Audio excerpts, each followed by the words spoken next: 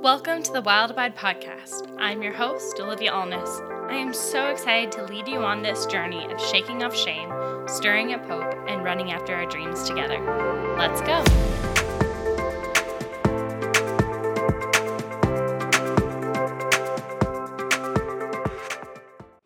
Hey friends, today is July 30th, which is World Day Against Sex Trafficking.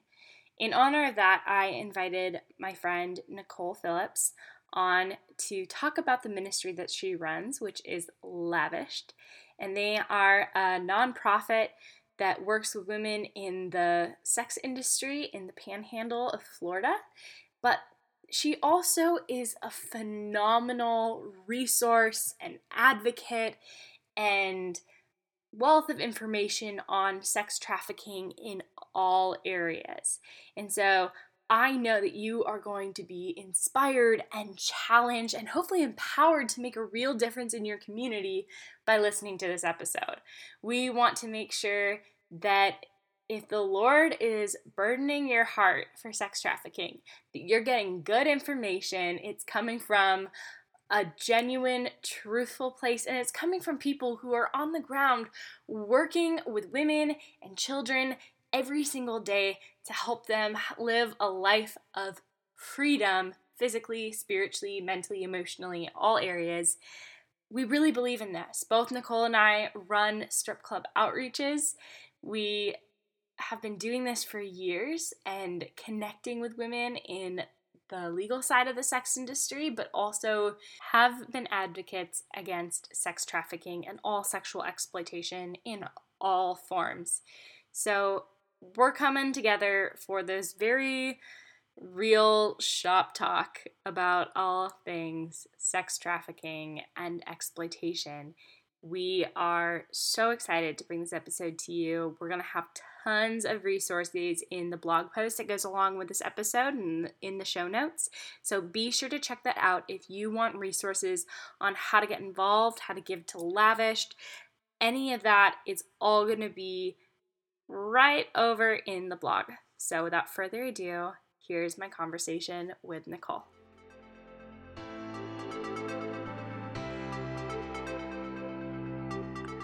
Welcome, Nicole, to the Wild Abide podcast. It's so fun to have you today. Thank you so much for having me. I'm excited to be here through a virtual situation because we can't actually meet in person right now. No, definitely. I'm not going to Florida right now. Yeah, I can't say I blame you, to be honest.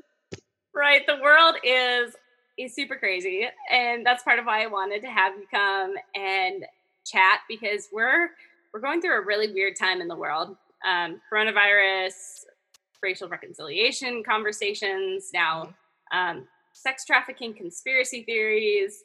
And I think everyone's trying to kind of untangle what's actually happening and what's going on in the wild west of the internet. Yeah, 2020 has been wild. So wild. And so I just wanted to hear some of your advice, some of your story, hear some more about the work that you do with Lavish. So if you just wouldn't mind maybe starting by telling a little bit of your background and how you got started with Lavish. Sure. So I was 17 years old watching TV at midnight one night, and I came across this woman who had pink hair, and I noticed it was on a Christian television network.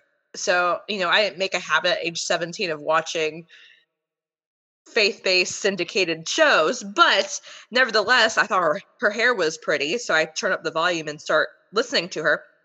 She was sharing her story about how she was an escort in Las Vegas. And really all of the trauma that came with her time working in the adult industry. She was working as a dancer, and then eventually became an escort, and then eventually was trafficked, and just a lot of stuff that came with working in the adult industry as a whole. And so she talks about how she overdosed one night, and that was a pivotal moment in her story where she just decided, I'm worth more than this. I want to live my life for God. Let me, I want to change my life and do something different. So that led her on a healing journey, and she had mentors and a church family that took her under their wings and discipled her, and now she leads one of the largest, one of the most far-reaching, one of the forerunners in this movement. Was her. Her name is Annie Lobert, and she's in Las Vegas. She has an organization there and operates 2 safe homes for women who are wanting to leave the sex industry or women who have been victims of trafficking. Sometimes those overlap and sometimes they don't. So, seeing that at age 17, seeing her on TV and hearing her heart, sharing her story, I just felt an immediate draw to it.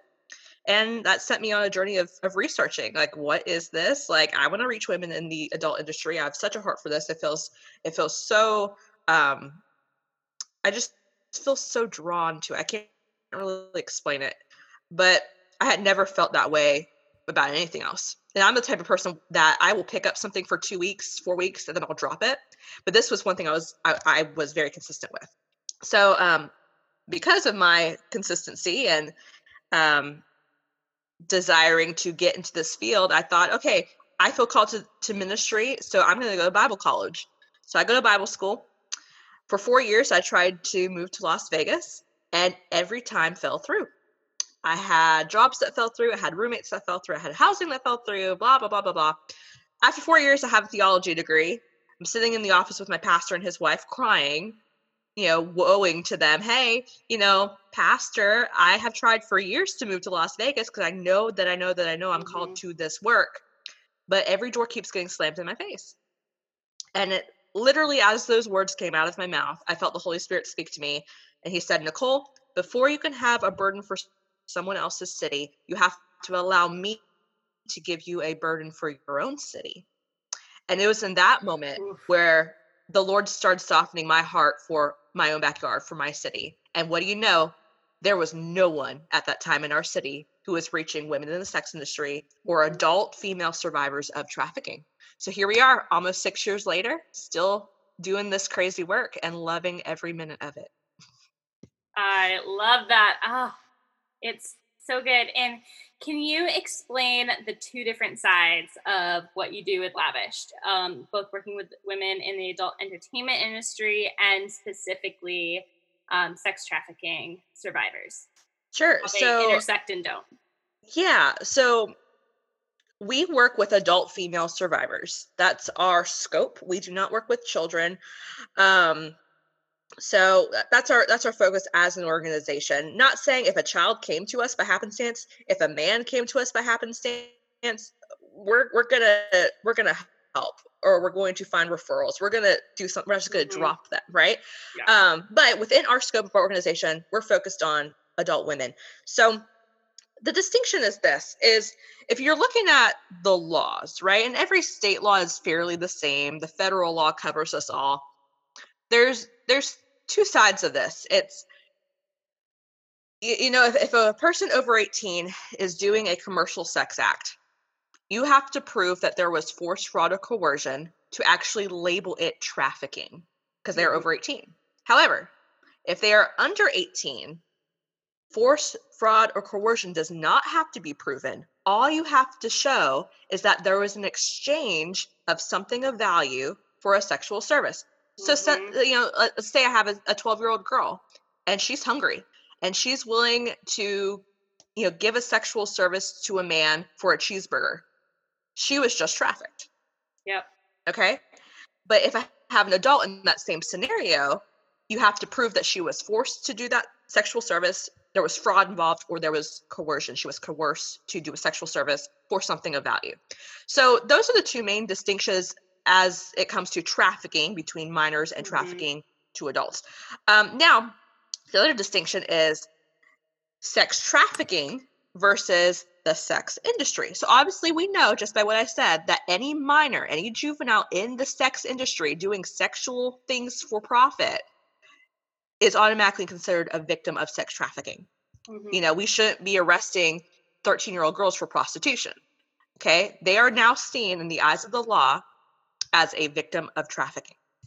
Um, so in my personal opinion, and some people will differ with me on this, I believe that the sex industry, in its inherent nature, is exploitation. And this is why. It's because even if a woman is not being quote unquote trafficked, I believe there was something in her life, some vulnerability that led her into sex work. Now, some people, like I said, may disagree with me on that.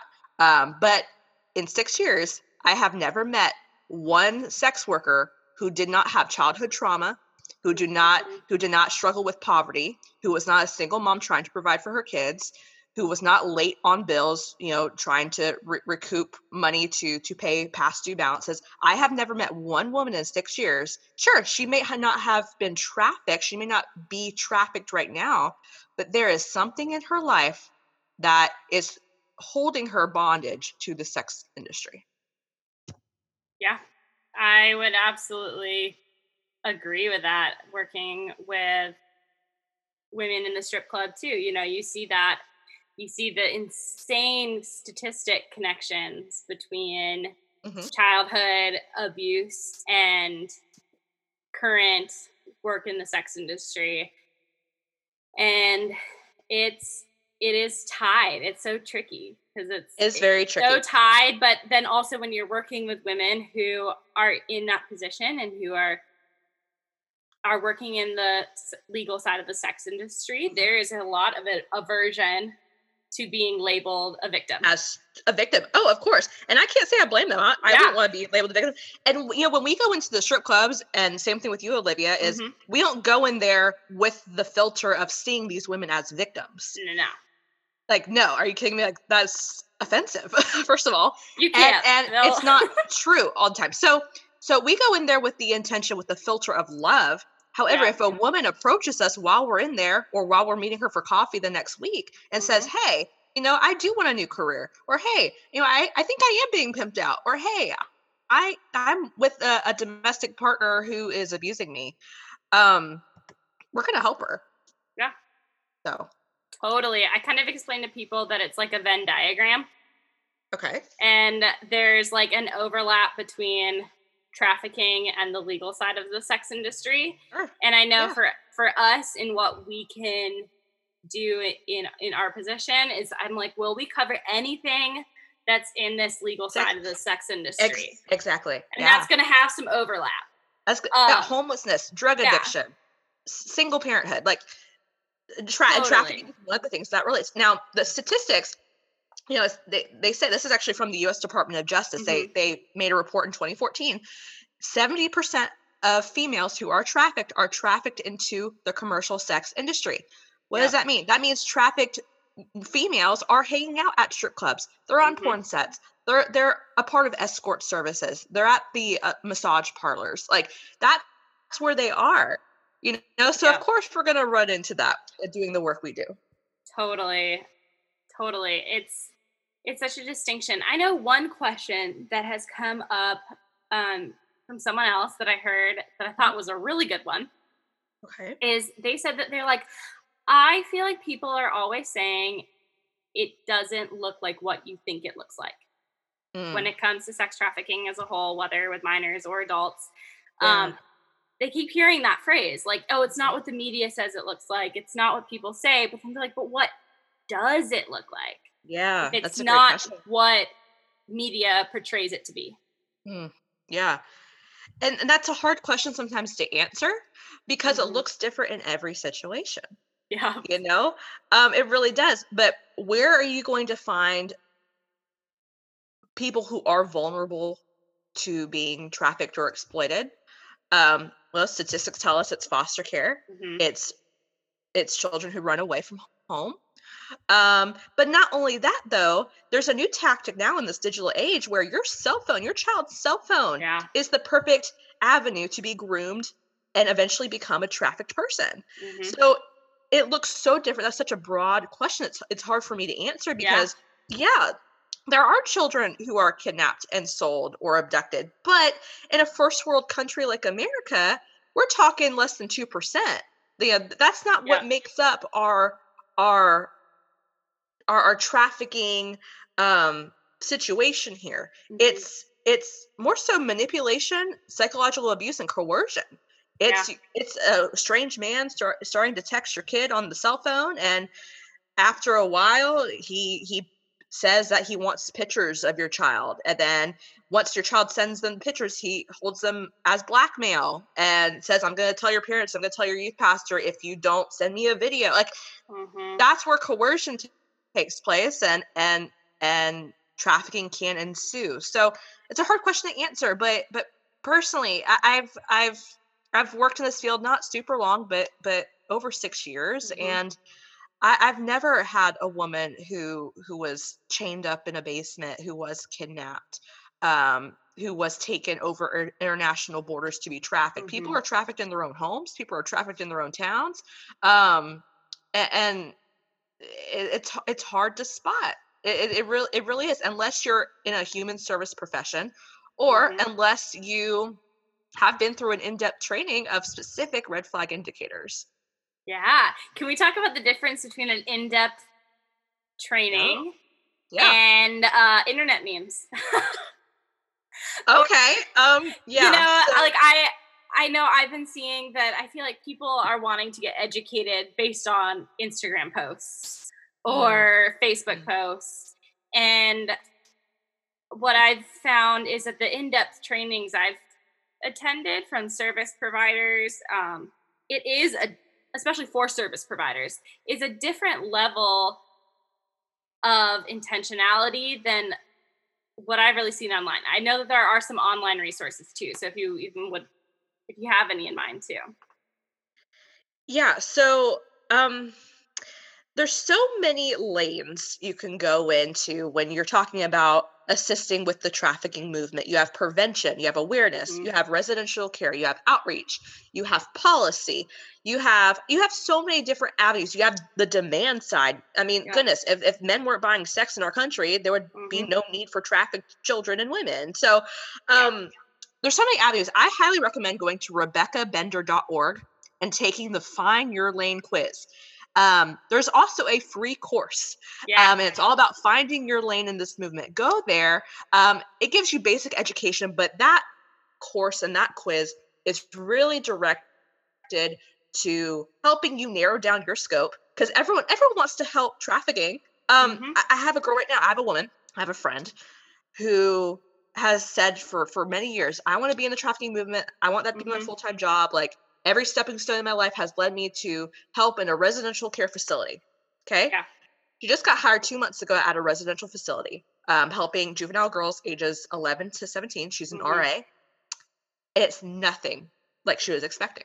Yeah. And so she's calling me and crying and saying, Nicole, like, are all places like this? Like, I thought I was going to be rescuing people. I thought that these girls would be so grateful that someone came to save them from their abuser. I'm like, no, girl, are you kidding me? They're in love with their abuser. You are the Yeah. bad guy. You are taking them from the one person in their life they felt safe with. Okay, Hmm. even though it doesn't matter they were beating them, it doesn't matter that there was abuse and exploitation and trafficking. No, you are the bad guy because you took them from the one person they were in love with and that they called daddy, that they called Hmm. safe. So, um, it's not the rainbows and butterflies you think it's going to be. It's people Yeah. cussing you out. It's Yeah. people I've been swinged on before, my girls. Like, I'm trying to help you. Like, but it's tough. Trauma is a real thing. And Hmm. unfortunately, Instagram and Facebook and social media, you can't get trained and educated by, 10 10 infographics, okay? Yeah. There's many free trainings online. I would suggest go to RebeccaBender.org first, Hmm. take that course. And actually, as you're taking the course, it gives you references for free training. Yeah. Um, so that would be my first step. I would refer people to. I will link everyone to Rebecca. She's fantastic. I actually just signed up for her free course. I haven't taken it yet, but I Yeah, yeah, have signed up for it because I was like, this seems like a really cool way to make it yep, just attainable for people and help them kind of narrow down because the issue is so broad and it's so mhm, connected to so many different things. yeah, And so it bleeds into so much, you know. I I think of like myself as a youth leader. mhm, How like yeah, there's a yeah. ton of Woo, areas that's a whether that's a whole training in itself, right oh there. yeah. Is for people in ministry. Like, seriously, that's a whole training right there. Yeah. there's I know one that's actually coming up from Shared International, that they're doing a faith Uh, church ministry the training. is it the Just conference? I don't think it is, but Okay. I know they're doing like a small training coming up, so I'll Cool. also link that. Yeah. And it's specifically for people in Hmm. church Yeah. and church Yeah. leaders. So there's a million different realms, and there's a million different ways for people to get involved in their community, and it might not look like a flashy anti-trafficking badge.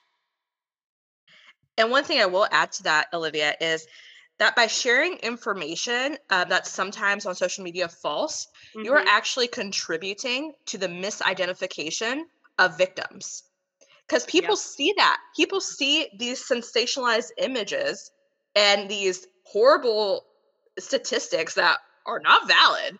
Like cite your sources, because some of these things being shared are so out of left field and incorrect.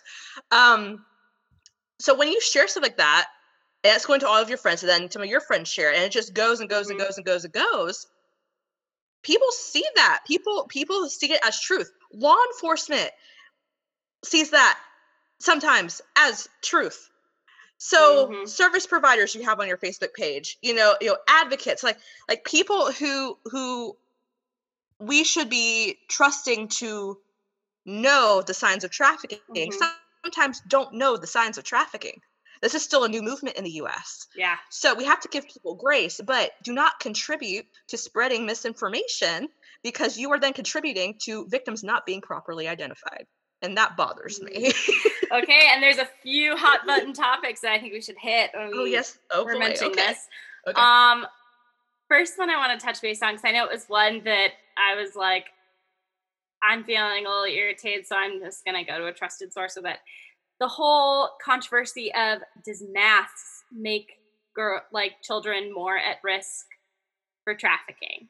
Okay. Let's talk about what are the real added risk factors in COVID-19 Okay. that are contributing to trafficking, and what are not actually risk factors and they're just social media hype. Yeah, no, Ellie, that's such a good question. That information is so needed right now, because I've Mhm. seen exactly what you're referring to on Facebook specifically. So traffickers have been sending their victims without mask into society forever. Okay? Like traffickers, their victims are out in the open. Okay, Yep. like I said, they're not usually, I'm not saying all the time, but they're not usually being hostage. And I don't want to Mhm. diminish the stories of survivors who that was their story, that they were Yeah. kidnapped, they were held hostage. I actually just watched a documentary just last night with a woman sharing her story, and that was a huge part of her story. So I don't want Mhm. to diminish that. However, um, I would say instead of our focus being just on that, it should be more broad. I mean, I know stories of traffickers. They would go shopping every Sunday at Walmart with Mhm. their victims. Like they're not wearing, like, so the whole mask thing of it's going to be so much easier for traffickers to hide their victims under these masks. I mean, it may be true, but then again, when you look at like how trafficking works, victims are all around us all the time without masks pre-COVID. Yep. So I don't think this is going to be a thing. You know what I mean? Mhm. I went and just messaged a child protective services Mm, worker in my mhm. town who I know has been through good anti-trafficking training. Yeah, I've been with her in the training. sure. And I messaged her and I was like, "Hey, what are your thoughts at CPS? Yeah, Like, it's good. is this something you guys are concerned about?" And she absolutely just responding back. She's like, "We know the risk factors for sex trafficking, Yeah, and they are foster care and mental health and isolation and poor supervision and poverty. poverty, and Yeah. like masks during a pandemic are not a concern for us or for law enforcement or for anyone actually doing the work on the ground. They Mm, just aren't that big of a concern. mhm. Much bigger fish I to fry." I would agree with that. Would completely agree with that. I feel like we're so focused as Americans on, the less than 10% population, where we Hmm. should be focused on the 90%. Yep. And people have a heart for children. Children are innocent. Children deserve society to protect them and Mm-hmm. to nurture them and to look out for them. And when we hear stories of horrific things happening to children, our hearts are automatically softened to that.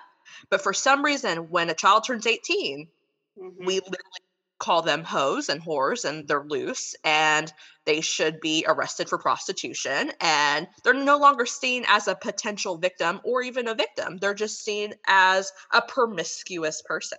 Mm-hmm. And I mean, don't even get me started on the racial divide, because there's been Yeah. studies where African American girls at the age of 13, by age 13, Mm-hmm. they're seen by society as promiscuous, as loud, as all these negative connotations. So there's so much to this conversation. But we have to start seeing girls, females, and women specifically as equals and as worthy of love. Uh, and it doesn't matter what they're wearing or what they do for a living. Mm-hmm. So that's just my opinion. I Yeah. could be wrong. Absolutely. What unique challenges have you seen with the women that you serve during COVID-19? Like, I know for us, our clubs are closed down for a while. They're back open Mm, now.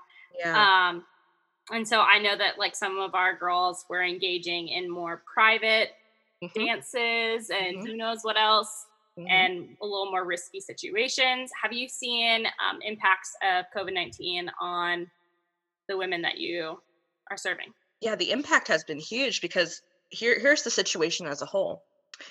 A lot of the girls, at least in our clubs, they started Mhm. dancing when they were very, very young. Either they were underage or they were 18, 19, 20 years old. Okay, Yep. that's all they've done. That's all they've done. Yeah. So, pandemic or not, as soon as you close those clubs and you say, okay, like we're shut down, who is going to hire these girls with nothing on their resume other than Mhm. being a stripper that pays them a livable wage to provide for their children? Mhm. That's the issue. Yep. So, of course, escorting and camming and selling nude photos and sex tapes, that becomes appealing because that becomes your option. Okay, Yep. the sex industry preys upon those with the fewest options. So I was telling a guy a few months ago, we were driving in my car, and he said, "Oh, I can't wait till all these clubs are shut down." He didn't know what I did for a living. Put it that way. And I said, "Great. Okay, so the club shut down. Are you going to hire the 60 girls? Are you going to hire all of them tomorrow? Because they need jobs. They have families. What are they supposed to do? It's going to go underground. They're going to start escorting, Yep. and that's a whole other world that leads to very bad things. So at least in the clubs, they have somewhat of a protection of a bouncer Mhm. and of a manager, who can cover them. But I mean, of course, my heart is for every woman to run out of these clubs and be so in love with Jesus that they never want to go back. But we have to also be realists of the situation at hand, that our societies are not ready for the influx of women who will need assistance, therapy, jobs, childcare when they leave the sex industry. We're just not ready for that. Totally. Absolutely. Every word of that, because that's entirely what we've seen too. And there's a town about 6 hours from us, also in North Dakota, and they had the first strip club outreach in our state.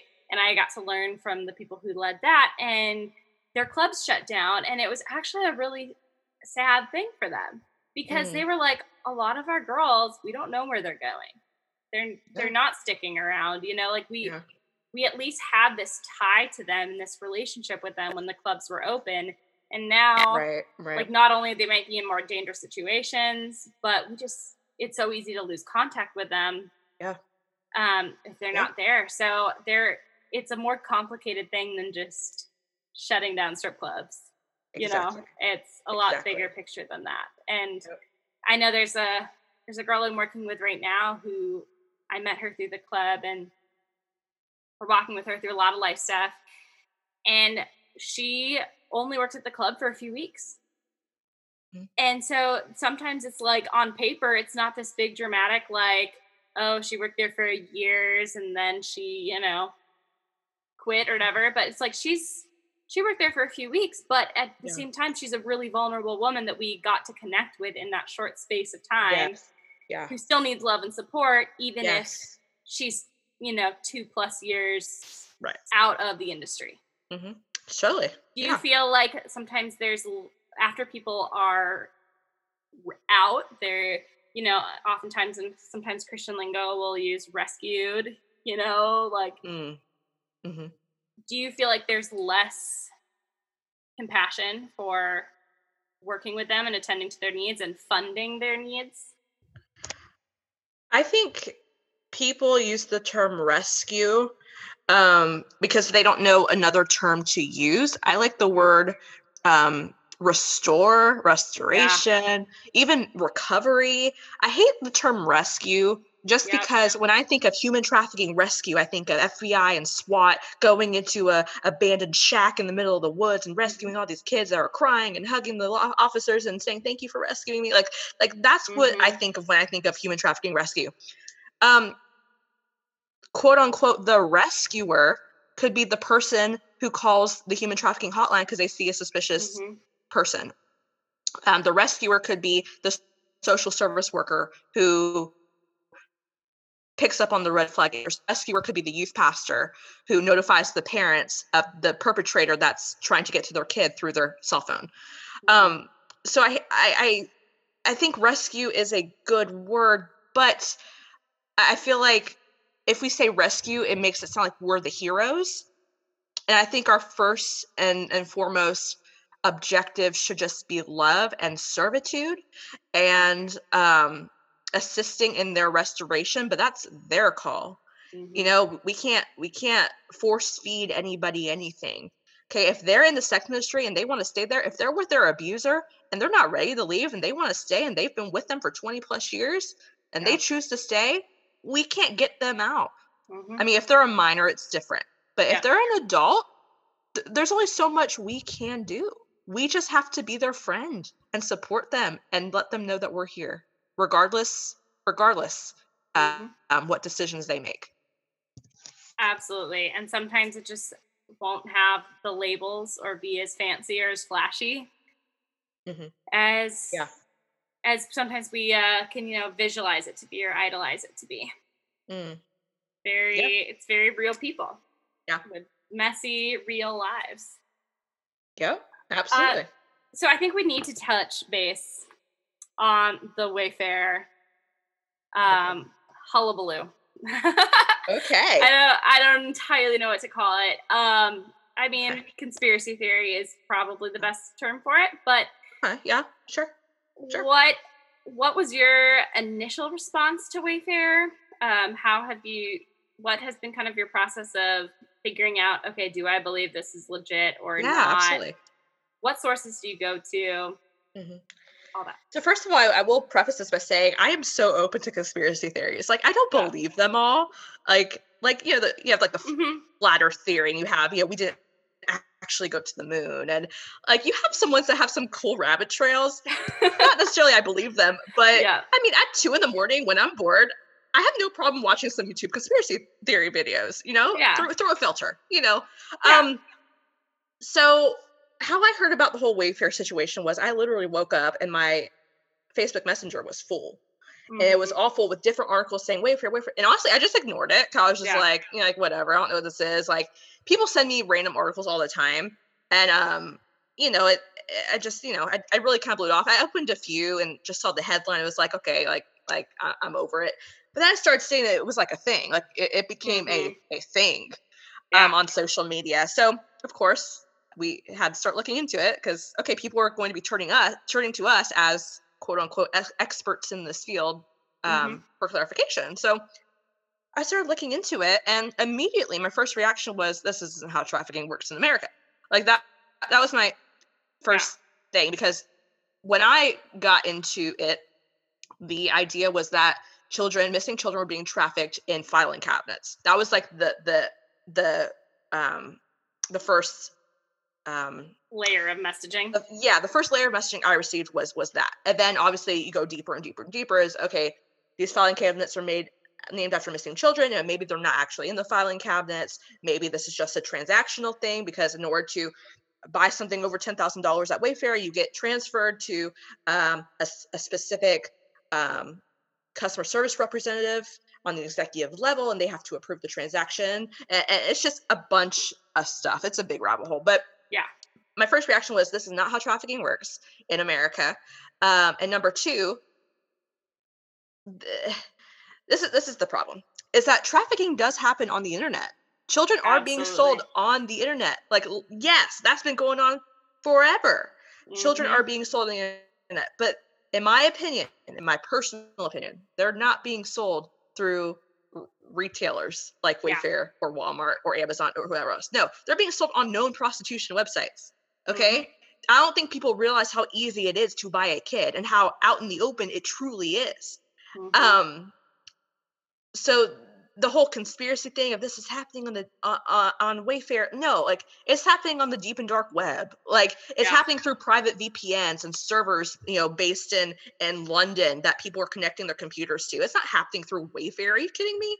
So, Mm-hmm. of course, I reached out to some federal agents I know, some officers I know and trust, some people who have been, who have dedicated their life to human trafficking from a law enforcement perspective. Yeah. And of course, immediately they all said, that's not how trafficking works. That's sensationalized. That's, Yeah. that's, uh, it's just so, like I said before, misinformation contributes to the misidentification of potential victims. And it was hard. It was frustrating to see, even people on my team, even some of my Mm-hmm. volunteers sharing some of this stuff, because the general public, they're looking to us and our team to provide clarity on stuff like this. And I just had to keep reminding my friends and our volunteers that, what do we know about trafficking? We know it is happening Mm-hmm. through websites, but this whole situation started from a Reddit thread from some random dude in his Yeah. basement who had a theory. And there has been no investigation on the federal level because there's nothing to investigate. And even some of the quote unquote missing kids who the filing cabinets, for whatever reason, may or may not have been named after, they have actually made Instagram videos saying, hey, I'm not missing. Mm-hmm. But then some people in the general public say, oh, like, she's being held captive, look, she's trying to hide stuff in the video, and oh, she's in a hotel room and there's probably a trafficker, or her eyes keep looking to the left, so there's probably her abuser right there. Like, it's just a mess. It's never ending. But Yeah. my stance as of right now on July 28th is, I have not seen any evidence that convinces me in any way that children are being trafficked through online department store retailers at all. Yep. And there's so many loopholes. So many different people have pointed out, like, why would you pay tax? Why would you be registered as a legal business? Like, And do you know how many people at Wayfair they would have to yeah. have keep their mouth shut? Like seriously, like, Mm-hmm. we're talking transporters, we're talking executives, we're talking people who do the taxes and do the money. I mean, we're talking Yeah. we're talking a big operation here. Mm-hmm. So So can you explain a little bit more about what do sex trafficking rings look like? yeah, wow, that's also a great question. And that's also a hard question to answer because it could look different Mm-hmm. everywhere. Geographically, it could look different in Las Vegas than it does in suburbia. Yep. It could look different in um, a poverty-stricken community than it does in Beverly Hills. Yep. Um, so that's hard to say. And I do want to say that I 100% believe that there are elite pedophile rings. I Yep. have worked with victims of billionaires. I have worked with Mm-hmm. survivors who have clients that are celebrities and doctors and politicians and pastors and people that if I said their names, you would know their names. So I 100% do want to say on the record that I believe there are stuff happening and people very high up in society are fueling it. 100%, 1,000%. Um, so trafficking rings, I really want to go back to the internet. The influx of the internet really has changed what trafficking looks like, because before the internet, we were looking at street prostitution as our number one, you know, thing for Mm-hmm. potential trafficking. We're looking at hotels and motels. But now in this digital age, it's all being done online. Yep. It's people are selling themselves, or a trafficker selling them, or you're selling kids on these websites. It doesn't take much to find the websites. Like I said, people don't realize how easy it is Mhm. to buy and sell a kid. Mhm. And that's hard to say and that's hard to hear, but it's the truth. Yeah. It's even easier to buy or sell an adult. Mhm. Um, so I think people are just uneducated. And if I had to make a blanket statement of what a trafficking ring looks like, um, I mean, all I can think of to say is that there's usually a top. You have your trafficker. Mhm. Usually the trafficker appoints someone as his bottom girl. Um, and that girl is essentially both a trafficker and a victim at the same time. It's usually the person, the female who has been with that trafficker the longest and who he trusts the most. And oftentimes you'll see in the trafficking ring or in the trafficking family or whatever is you'll see girls try to compete for that position because that position is considered a place of honor and you're like his number one girlfriend basically. And it's validation. It's validation that I'm important. And so the structure of a ring is usually that. It's usually you have one main person, unless you have a gang. Sometimes you will have a gang of, a handful of people who will be the traffickers, and they each have their own bottoms. But I'd say typically you have one person at the top, you have a bottom girl, and then you have your your um what's the word I'm looking for? Network of Your clients. network, sure. So your network of people you are exploiting. And traffickers are very smart. It's rare you see a trafficker arrested. I believe Mhm. it's 0.03% of traffickers are arrested. And the reason behind that is because they have their bottom girls do all the dirty work and the Mhm. bottom girl gets arrested. They're smart. They're just back collecting the cash.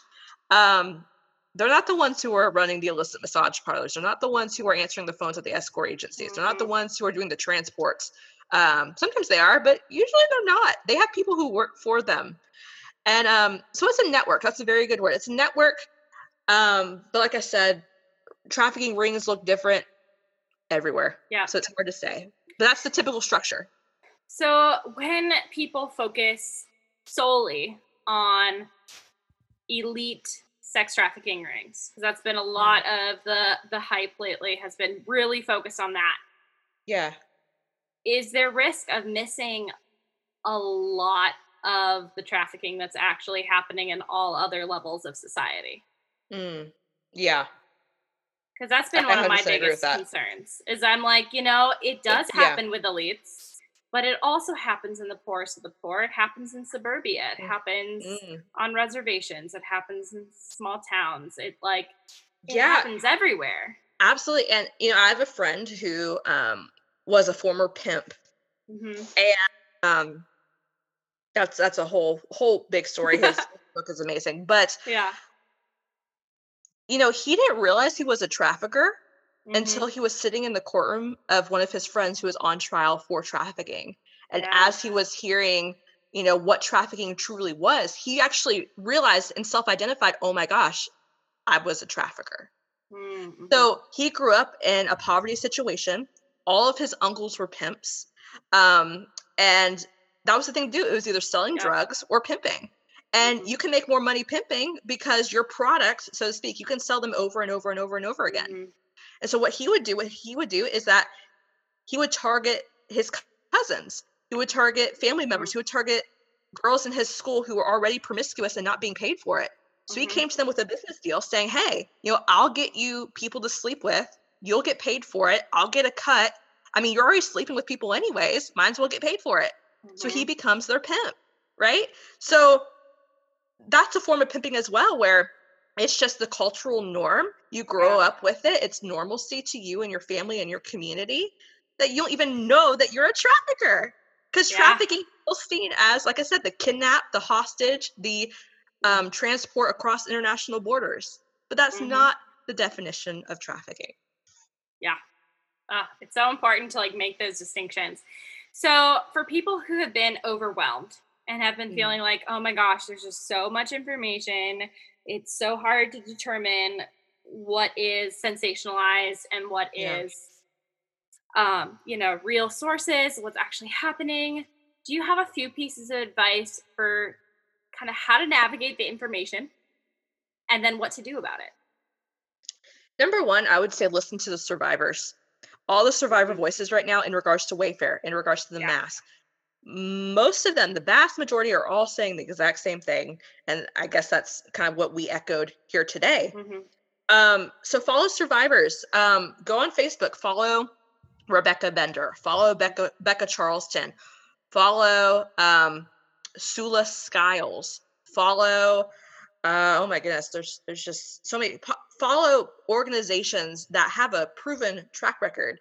And like I said Mhm. before, you have to find your lane, because some organizations only work overseas. Some Mhm. organizations only work in America. Some work both.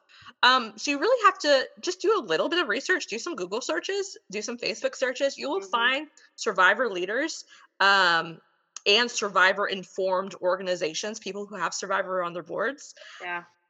people who listen to the input of survivors, because unfortunately some organizations, some big organizations in America, have no survivor input on their boards, Mhm. on their teams, nothing. Okay, Mhm. so that's a whole other tangent, but do some minimal research and find these speakers, find these organizations who are legit. And guidestar.org is a great resource. You can type in any nonprofit and look up their IRS documents and see how much is their CEO making. You Mhm. know, like, okay, I mean, for real, if you're bringing in $1 million a year and your CEO is walking away with $250,000, that's a problem. Yep. Okay.